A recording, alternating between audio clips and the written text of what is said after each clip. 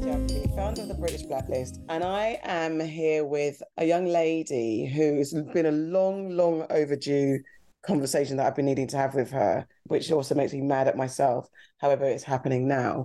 Please introduce yourself, young lady. Tell us who you are and what you do. So my name is Dani Moseley. I'm an actor, writer, and voiceover artist, sometimes facilitator, sometimes a director, orchestrator of all things creative. I'm from London. I'm a Londoner. I'm a British person, says my passport. My family are from the Caribbean, from Barbados and Jamaica. And I'm sure, obviously, if we really go further back, I'm probably from West Africa somewhere. So yes, I'll claim you. Let's get you before the Nigerians get you. You're Ghanaian. Before even of this, I remember when I was doing Brothers of No Game, and my character was very Afrocentric. Guys would meet me and they'd be like, "Oh, because obviously you're Nigerian," and I'd be like, "Probably at some point I was lineage-wise, but at this, not right now." And people were shocked, but then people obviously from Ghana tried to claim me as well. I've been all over. I don't even know where to start because you've been doing this. Do you feel like you've been in the game forever? Do you feel like I've been in the game for like 15 years? Is that standard procedure for where you are today from where you started? 15 years is that about average? Average for who?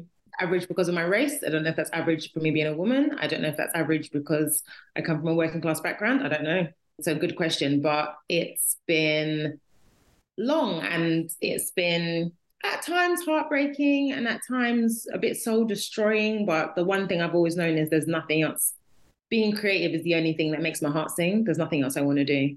When you say it's been heartbreaking, what has been... I actually didn't want to write down any questions. I just wanted to chat because I guess it's just like, without projecting my thoughts about what I thought about your career, I'd like to hear it from you. It'd be good to know what your thoughts were, actually. I guess it was... I think there were times I was like, what's Dani doing? I see you. And it is the transition from Facebook to social media for sure. That actually has an impact on... It's definitely had an impact on how we work at the British Blacklist, and being a struggling, tiny platform that looks like it's huge, we rely on the most easiest way to get information. But I know that I used to see a lot of your posts about you're doing this, but it's facilitating. It seemed like you're more facilitator. And I couldn't quite grasp, where's the acting bit and where's the actual, this is Dani Moseley's stamp on something, but it seemed like you were a cog in other people's wheel a lot of the time. So then to go out and say, let's do a piece on you, it didn't ever seem like, okay, that's not Dani's thing, so this is not Dani's thing. So when it's Dani's thing, we'll come back and get her. When it's Dani's thing, and then it's like, this is never Dani's thing. Talk to me about that. So it goes kind of back. So my first 3 years of acting were amazing. Like I booked a TIE job, which is theatre and education. So I was like, okay, my first acting job, that was in York. Then I came back the day that I finished that tour. My agent was like, you've got an audition. So I was like, oh, okay, came down, did an audition for a Skype advert. I booked that. The lead was a white girl, and I went as one of the white girls' highly melanated friends.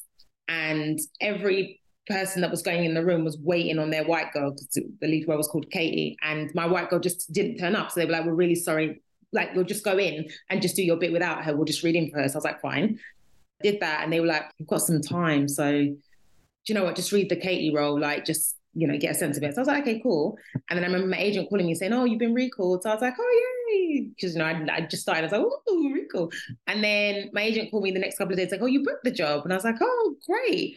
Because when I heard I got a recall, I thought, cool. So if my white girl gets it, then because I'm, her friend. And then I got the job as the lead girl. And I was like, oh, did that. Then the next audition I got was The Bill, booked that. And then the next audition I got was Doctors, booked that. So I had 3 years of just like consistent work. And I was like, get me. I'm just like, my agent was like, who are you? Where have you been? I was like, right. And then I started to have auditions and not booking roles. But I was like, it's fine. It's fine. The next one. And Dani was still spending, like the next one was really going to come up. And then I got to a point where I was like, oh, that's weird. I'm back in my overdraft. How's that happen? I haven't had that since uni. That's mad.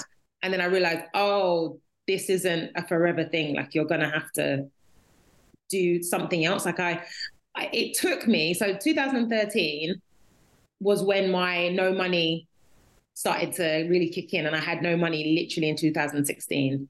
And even a bit further then, actually, because 2016, when I was like, 2013 was like, I'm going to have to get another job. And it's one of those things, like, I'm a spiritual person. It's one of those things where I'm just like, when what you want doesn't happen, in the interim, you learn other things about yourself. Absolutely. So I'd already started writing by then, because I'd already co-written 40 Elephants. So that was doing its thing. And then the writing started to happen. And then I got into facilitation. So that was the money maker. And then I started to get into modeling, which people had told me to get into for ages, and it just never happened. And I got a really good photo shoot, and then people were interested in me. And then voices came over, and then acting came. But then in between that time, I was still doing Brothers in a Game online stuff. I was still doing short films.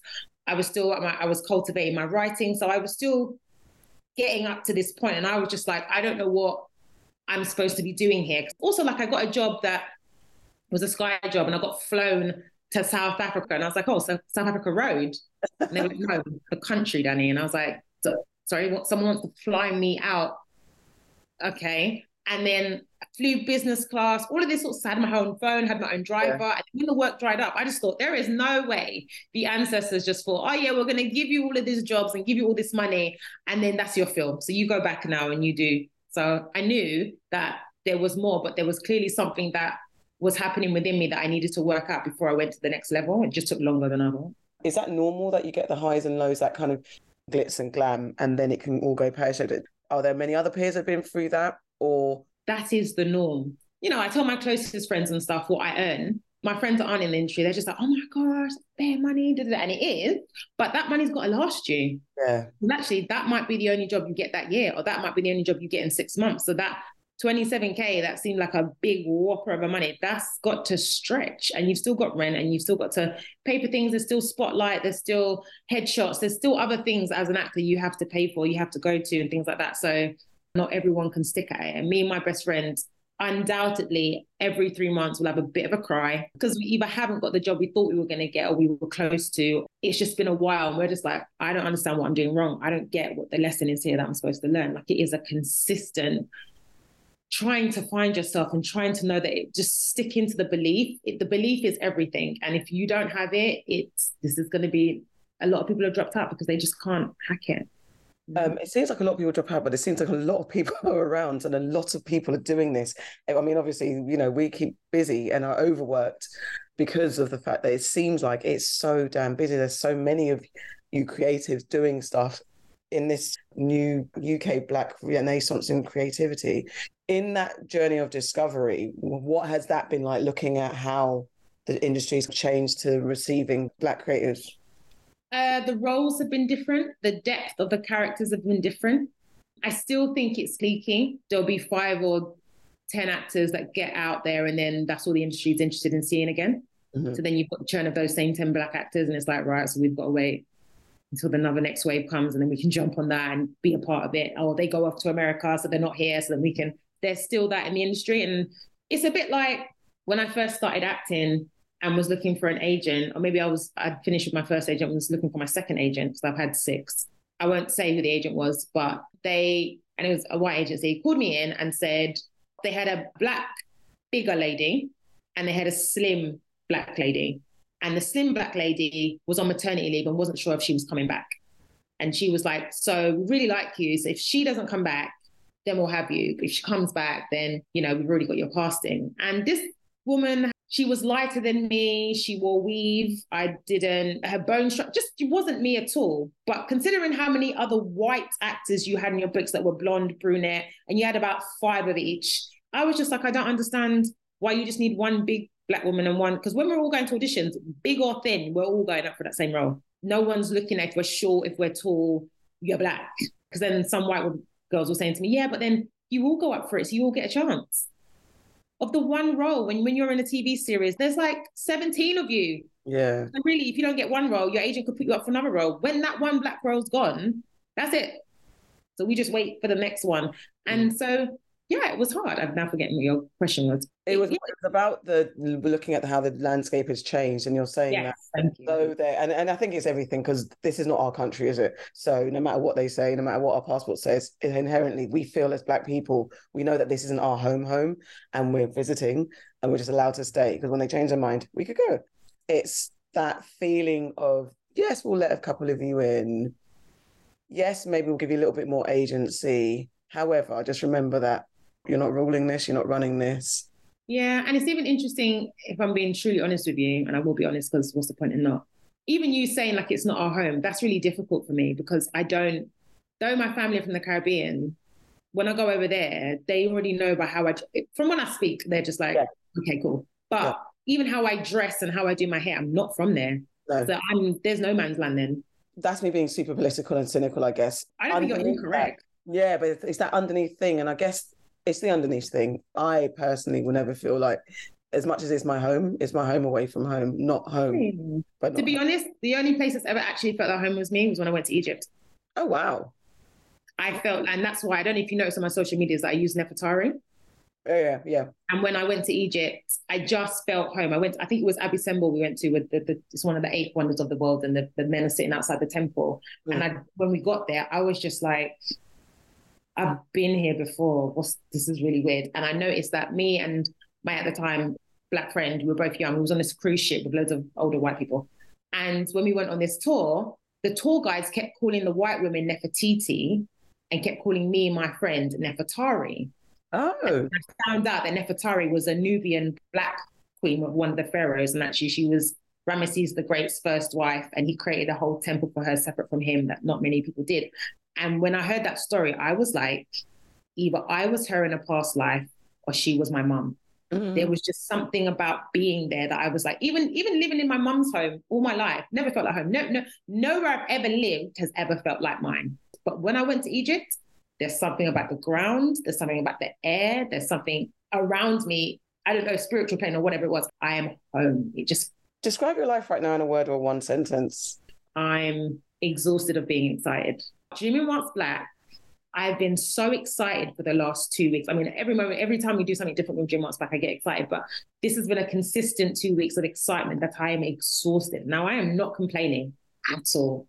But I am just like, we have done it. We have hit it. And being part of Brothers in the Game, I feel like Jimmy Wants Black went to the level that Brothers in the Game should have got, but just never got that chance because maybe it wasn't the right time or whatever.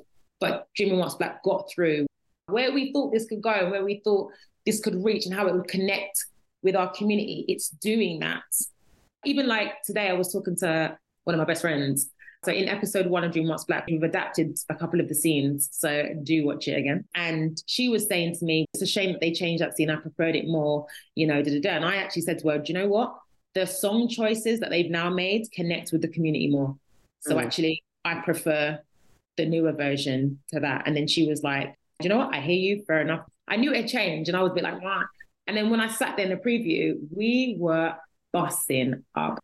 And so many people I know and said to us at the second screening, I feel so seen and so heard. It's the first show that I've seen on the big screen on mainstream TV.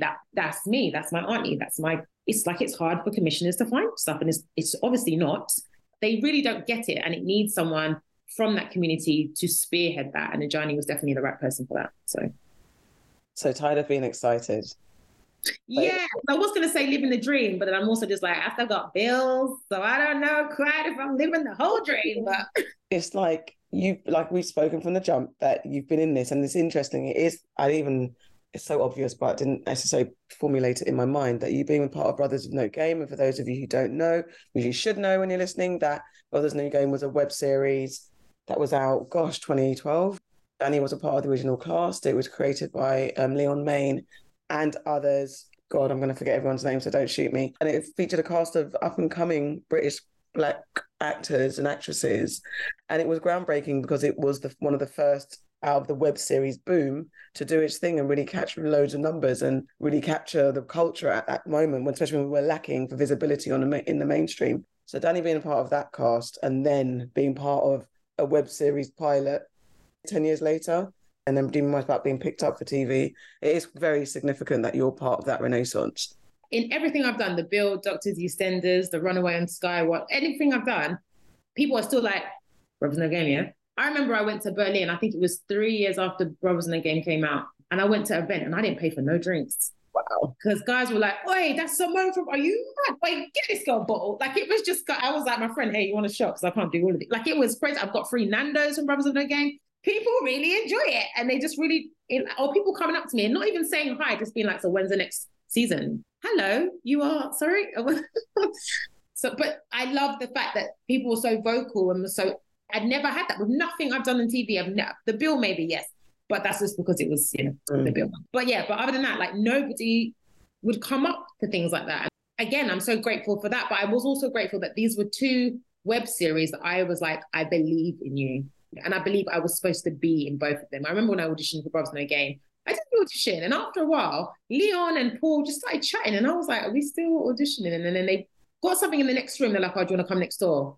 Went next door, saw three of the brothers. And then they were talking. They were like, oh, yeah, so this is Dani. She's going to play Simone. And then they were like, she's playing Simone. And like, yeah, man, she's got the role. Cool. So I was like, oh, we're just doing that? Okay. And then that was it. But I believe it's because the essence of things, you can have essence of things like that. I wouldn't have even known it if certain people hadn't put it forward to me. And I was just like, oh, I don't really know. What's this web series thing about? But again, it was a chance for us to have a voice. And again, very much like Adjani, you have someone like Leon Main who listens to you. Being a Black man, yes, he's writing this thing about 4 Black brothers, but he also knows when he's talking about Black women to consult your Black actresses because you don't know everything. I didn't push on many things because it was fine, it was comedy, but there were certain things that I was like, Leon, Simone's just not gonna, and he was like, okay, talk to me about it. And then we spoke and he was like, you know what, I hear you, cool. So it was beautiful that I could have those talks with those creators and they were willing to listen. So it was a collaborative thing. It did just feel like I'm going to work and the first 2 seasons were free. We just loved doing it. And for the third season, they were like, we're not gonna do a third season without paying you, but they listened. That just doesn't always happen. And Adjani was the same, and you playing, well, actually, tell us, who do you play in Dreaming Whilst Black? I play Amy. I don't know why I said it like that. Yeah, I play Amy. Me and Pabena went to uni together and we were like dreaming and we were filmmakers. Like, yeah, we're going to do this. And it's like 3 years later and he's not where he wants to be. I'm not where I really should be because I'm still in it, but I haven't moved up. We're still dreaming and we're still pushing through, but we've both got our glass ceilings that we're trying to break through in our own different ways. I've watched the first 3. There's a few things Amy goes through that will resonate very much with the audience. Definitely in my world, I know people who are experiencing the same thing. How did you collaborate with Adjani to enhance Amy? Similar like the conversation you had with Leon to make sure that Amy stays authentic and true and someone that we can identify with. I mean, the beautiful thing about that was that I'd already done the web series. So me and Adjani became really close from the web series and I really believed in it. And so him and Ali, who's the other writer, would, when they were doing the pilot and working things out, even before I had to audition again, even when they were doing the pilot, they were like asking me questions like, oh, would Amy have this type of drink? Would she do this? Things like that. But to be fair, the microaggressions, I mean, I remember that Adjani put out on a WhatsApp, he was just like, guys, send me all your microaggressions that you've ever been through. So he asked the community themselves. So I'd been through the people wanting to touch my hair. That's nothing new. It's interesting because sometimes when white people say things to you, you're like, oh, really? But then if a Black person said the same thing, it doesn't hit the same. So even like, if a white person says to me, oh, you're so articulate, you're so well-spoken. And I'm just like, why is that? What is it about me that you're surprised about that? Whereas if a Black person was to say to me, like, you handled yourself really well, you spoke really clear and articulate, I know that they mean it and they're just like, you did your thing in that moment. Whereas I'm not being told I did my thing in that moment. I'm being told like, wow, you, yeah, I hear that. And I've been through that in the acting industry, in the finance industry, in the education system. There's just been so many points where it just happens all the freaking time. And I'm like, we're still doing this. We're still doing this. So when it came to the script, I was like, yeah. And if the director said to me, we're going to give you 10 takes and every take do a different face expression for someone saying thing, I could do it. Because I've had an entire lifetime researching for this role. Do you know what I mean? Yeah. Without even asking to, without even meaning to. The backstory of a character, you're not going to get, monologues like, this is who I am, this is when I was born, and all the things that feed a character for us to understand who their experience in their life journey so that we can empathize with them. However, it's great to have that because it's, as you said, all the experience you've had feed into who Amy is on screen and how you deliver her and what you put into her. I don't know, is that ever difficult? Because this is a comedy, it's lighthearted. I don't know, is it ever hard just balancing the depth of the character with what's got to go on screen and what doesn't go on screen? I don't know. I don't know if I'm being... It was interesting because, as much as the show is what it is, don't think I didn't see it that screen and be like, we got that scene short. Or I had ADR and I was like, oh, that's where we went. But we have to also remember that there's production companies and there's execs and there's other people that have put money into it and want certain things. And Adjani, I will always commend him. He has worked so hard to keep as much as he can in there, because he's just like, this is for our community. This actually is. There was a post of the gentleman that was in sex education, and he was saying that it was told that, you know, but I don't think white audiences are going to understand. And he was like, they don't need to. How many things do you lot put on that we don't understand, but we just go with it? That's what it is. And so Adjani was very much just like, this is for the wider public to view and be like, oh, okay, but this isn't for you. This is for our community to be seen and heard for real. So for us to have proper discussions, not this whole, it doesn't happen nowadays. It's not the 90s. No one would ever put their hand against your arm and say, oh, I'm nearly as dark as you. That still happens. It happened to my friend. We talked to someone literally 2 days ago, and she said that happened to me. Someone said that they went on holiday to Ibiza, and she was like, oh, and I was almost as dark as you. And it's just like, why are you smiling at me when you say that? It's not funny. Black culture is cool, but being Black isn't. You love our culture, we don't want to be us. You wouldn't dare dream to be us, because you know. But then you're doing the most to be as close to us as you can with our music and our hairstyles and our skin color and our lips and our bump. I don't know what that is. That's not even self-hating. I don't know what that's the next type of, you know, when the empire came and just took everything. It's like another way of doing that, but on a really weird level. What were some of the pressures of being involved in this project? And I can imagine, as Adjani is a creator, I know the world's on his shoulders, but you, as part of it, what were some of your kind of nervous anticipations for when Dreaming Whilst Black was re-released? What I was worried about, I think, if I'm being honest with myself, when I went to the first preview, I was just like, I don't want to let the side down. It's a funny show and it's a poignant show. And I don't want, people to get to my bit to be like, oh, she on there again? Like, what's she? And it's so boring, not funny. Or so, like, it didn't hit enough. So it was a nice surprise to me when people groaned or gasped or laughed, or like when one of the employees goes to touch my hair and I move my head back. Some people were like, what? Yeah. Like understanding and feeling. So it felt like people felt a part of it. And so I was just like, oh, okay, cool. I do relate. I am, because my whole thing is about relating to an audience and engaging with them and representing them in some sort of way, even if it's not directly. Because it's a show where it's not supposed to be, it's got its comedy, but Adjani was very methodical and meticulous about the fact of he's allowing his audience to find what the funny bits are. He's not necessarily telling you what the funny bits are. He's allowing you to find them. And they do find them, and they are there in all sorts of different ways. So I was just like, I don't know how that's going to work with Amy. I don't know if that's going to land. But I think it lands in that this is ridiculous kind of way. In a comedy, or nowadays series are kind of crossing genres, which I think helps, because life is funny, it's serious, it's dark, it's light, it's all of those things.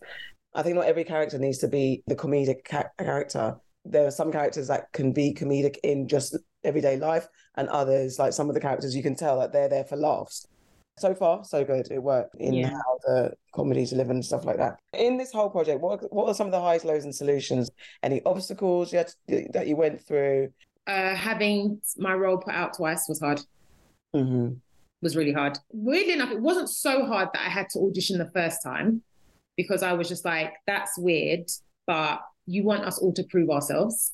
And although myself and Adjani didn't think we needed to, it was just like, that's what they've asked. And Adjani's like, come in, smash it, show them what you could do. And I did. Everyone enjoyed it. Everyone liked it. But then what was hard is that it went out again.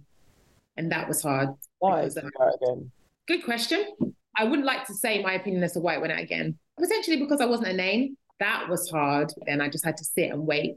And it was difficult because other actors would assume that because they were going up for it, that I must have got a bigger role somewhere else. So that's why I wasn't doing it, as opposed to me just being like, nope, I'm going up for this with you. That's one of the low points. I cried when that happened, because I was just like, I don't know what else I can do now. I gave you what you said you wanted and you accepted it, and now it's gone out for whatever the reason is.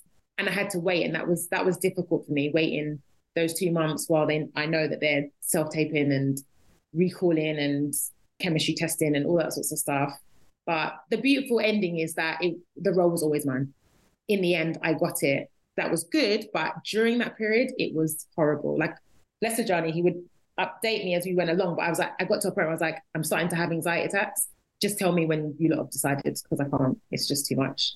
I think you had a normal reaction, because I would probably be a wreck, and I wouldn't want to hear anything. It might even have a bit of ego, like, I'm not taking it now. How do you manage the roller coaster of this industry and make that resolve that it's going to be okay? It goes back to belief and trust that this is what I'm supposed to do. Like I'm a true believer that I'm a storyteller and that's what I'm supposed to do. Like Simone from Brothers on the Game, there was always my role. It was just waiting for me to turn up and do what I had to do. And I believe the same with Dream Arts Black. I just had to turn up and do, and I had to turn up a couple of times for that one. And the same, like the two roles that were meant, I did a role for Skype ad and I did a role for Doctors that both meant for white women, and I got it. And even like a role that I went up for in Sky, they asked to see me, but I was on tour and the casting director was really upset that I didn't turn up because my agent at the time didn't tell them I wasn't coming.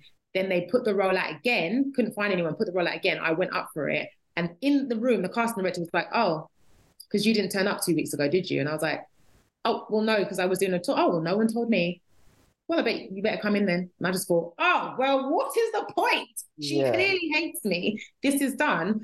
And then I booked the job. And that happened again with a job in Berlin. There was a casting director that refused to see me twice. And on the third time, and they were putting it out, getting people, wasn't right, put it out again. My agent put me up for again. They were like, no, we don't need Dani. We know what we're looking for. Call the people in, didn't work. They put it out a third time. And my agent was like, just see Dani. Like, it's 5 minutes. Just see her. And they saw me and I booked the role. So again, I just feel like when it's your, when I say it's yours, it's yours. I don't mean you just rock up. You don't know your lines. You just be like, I'm here. So just you have to put the work in. But there is something about you and the way you're saying those lines and the way you're connecting with that director that they're like, it's her, get her. So that's the only thing that keeps me going, that I know I've had so many experiences in my life where I didn't have to get it and I did, that I'm just like, I'm supposed to be here. I don't know it's going to take this long. And I still don't know how much longer it's going to take for me to do the other things I want to do internationally. But I'm just like, well, Dani, if it feels this good, like how it feels now to get here, and it takes, please don't take another 15 years, but you know what I mean? If it takes a little bit more time, it will be worth it because this feeling is crazy. Have you tried America? Did you do that? I haven't tried America yet, just because I don't want to just go out there and try my luck. Getting a visa is very expensive. And actually, healthcare is not a thing over there. And I'm not trying to go over there with no healthcare and something happens. So I'd rather go under the guise of a project. And I don't necessarily want to live there. I want to be there when I'm doing a project, and then I want to come back home. Okay. So, yeah. Fair dues. All right, so let's get to know you some more. What's your current plan B? If it all goes wrong, what's the plan? Oh, so I always let people know that my plan A is, being creative and thriving in that. And my plan B is making sure that plan A happens. There you go. What's made you sad, mad, and glad this week? I mean, this week's already started. So I guess from last week, what made you sad, mad, and glad? Oh gosh, what made me sad? What made me sad? I'll get back to that. What made me glad? 3 months back. What made me mad?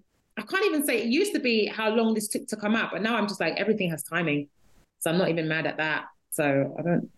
No, do you know what? I'm sure there's something that's happened in the news that's been going on. Oh, I was sad about the girl that pretended that she got abducted and she didn't. I'm mad at the weather. I'm not going to lie to you. I'm mad. What's it doing? I agree. And what are you watching right now? I just finished Champion. That was cool. I really enjoyed that. Oh, I saw Mission Impossible. That's not really what you're watching, but I saw that in 4DX. That was crazy. I love 4DX, but the bumping, that was like, it was a lot. So 4DX is when the chair moves and the wind, the water. I turn off the water because we're not here for that. But yeah. Oh, what, your face? What? I haven't done that before. I think I've had a moving chair, but not water. Yeah, there's spritz of, you can turn that off, but they get air like, it's like you are in the movie. It's very fun. Okay. And what are you reading right now? Interesting. What am I reading? I don't read as much. I audible things because I read scripts as a writer and I read scripts as an actor, and so it hurts my eyes. Girl, Woman, Other by Bernardine Evaristo. Okay. Evaristo. Yes. Cool. What are you listening to right now? I mean, I'm a 90s R&B girl. I'm just always going back there. I just find myself there. I find myself listening to some garage. Then I love neo soul. So Jill Scott, D'Angelo. There's a song that I keep playing again and again. It's called Still Believe by PJ Morton, Jill Scott, and Alex Isley. Okay, I'm going to check that out. I haven't heard that. But sometimes neo soul annoys me. Leon and I always argue about this. Why? I cannot. Sometimes it's just too incense, Bernie. It's me. I'm a little bit thuglet. Anyway, what's the last thing you saw on stage? And it could be a concert or a play. I saw something after the Nigerian Schoolgirls play. I definitely saw something after that. But for some reason, that's the first one that's pinged. African Mean Girls play. And it's Ghanaian. Oh my gosh, I'm so sorry. I really enjoyed that. I have seen something since then, but unfortunately I can't remember what it was. What's on your bucket list? I want to be in a Marvel film, but I lead in a Marvel film. I want to do Star Wars. I want to go on a hot air balloon. I want to have multiple houses in multiple countries. I want to be able to take all my family and friends on a kind of, not all expenses, but like I'll pay for your accommodation and you bring your spending money and maybe just sort out your flights and things like that. But like I want to do that for a year, pay people's, what's it called? Tax that you have to pay. Do you know, I just want to be able to gift people things. I want to be able to give initiatives. So if I get to go somewhere for free, like if I get to go to Wimbledon for free because I'm a somebody, then I still want to buy tickets for somebody else to go for free, to have a competition. Like I want to give people that don't have the opportunity and experiences. I want to do that. That's very lovely. Where's your happy place? My apartment, because it's all mine. Celebrate someone else. Who do you rate right now? Jodie Simone from Jimmy Watts Back. Jodie Simone, the costume designer. She did a good damn job. Celebrate yourself. Make us proud of you. Oh, I'm proud that I'm still here and I'm still in the industry and I'm still thriving. And I've been through quite a bit of personal stuff this year, but I managed to get my own place. I didn't think I'd be able to get my own place by myself. And I'm just talking about renting, but I still didn't think I could do it. And I've done it. And I'm like, wow, you did that. And that was a big thing for me. And I'm just so happy in my space and I'm setting boundaries and I've had therapy and I've booked myself a holiday to the Maldives in September to congratulate myself on the hard work, all expenses, like business class, luxury resort in the sea, like I'm doing it. No. So I love that. Whose footsteps are you following in? I think Viola Davis's, I would like to think so. What's next? One thing about this industry is you can't say until the other production puts it out. You're not allowed to say. That's fine. It's a very common answer to this question that I ask. It's fine. Okay, cool. But I am doing a podcast. I'm doing 2 podcasts. One is a script editor as Jenny's with Grace. I'm very excited about that. So that's going to come out this year, hopefully. And then I'm doing a fictional podcast set in the 1800s about a Black woman. And I'm doing that with a company called Unedited. And I'm a writer in that, so I'm very excited about this. So I can tell you that this thing. And just repeat for us, when can we watch Dreaming Whilst Black? You can watch Dreaming Whilst Black now. It's streaming on iPlayer, all 6 episodes. Do watch episode 1 again because there are some adaptations. Watch it, tell your friends, share it with everybody. Watch it a couple times. It's for you. It's for our community. So please enjoy it. Please share it with whoever you can. Like it means a lot to us, and we're very excited to share it. Just give us your favourite moment that in this whole series of Dreaming Whilst Black that kind of underpins why you're so glad to be a part of it. A favourite scene or moment. My favourite moment was when we'd be in the hotel, and this particular moment was me, Copy the director, Adjani and Ali the writers, Babilier was sitting there eating at the hotel, talking about the scenes that we just did that day. And we were doing different scenes, just did that day, discussing the themes, the topics, and then talking about what we'd be filming the next day and talking about the themes and topics and what we'd be doing. And I had a moment where I sat there and I looked at everyone and I was like, I am doing a TV series where I am a lead, playing alongside my friends as well as creatives that I actually admire, and I'm getting paid to do it. And we're being creative, and this is just our life for the next 6 weeks. This is just what we're doing. I was like, this is insane. That was my best moment. Dani, it's been wonderful, and you make us proud, Belle. Made us proud. Well done. Give it a shot. I'll do what I can.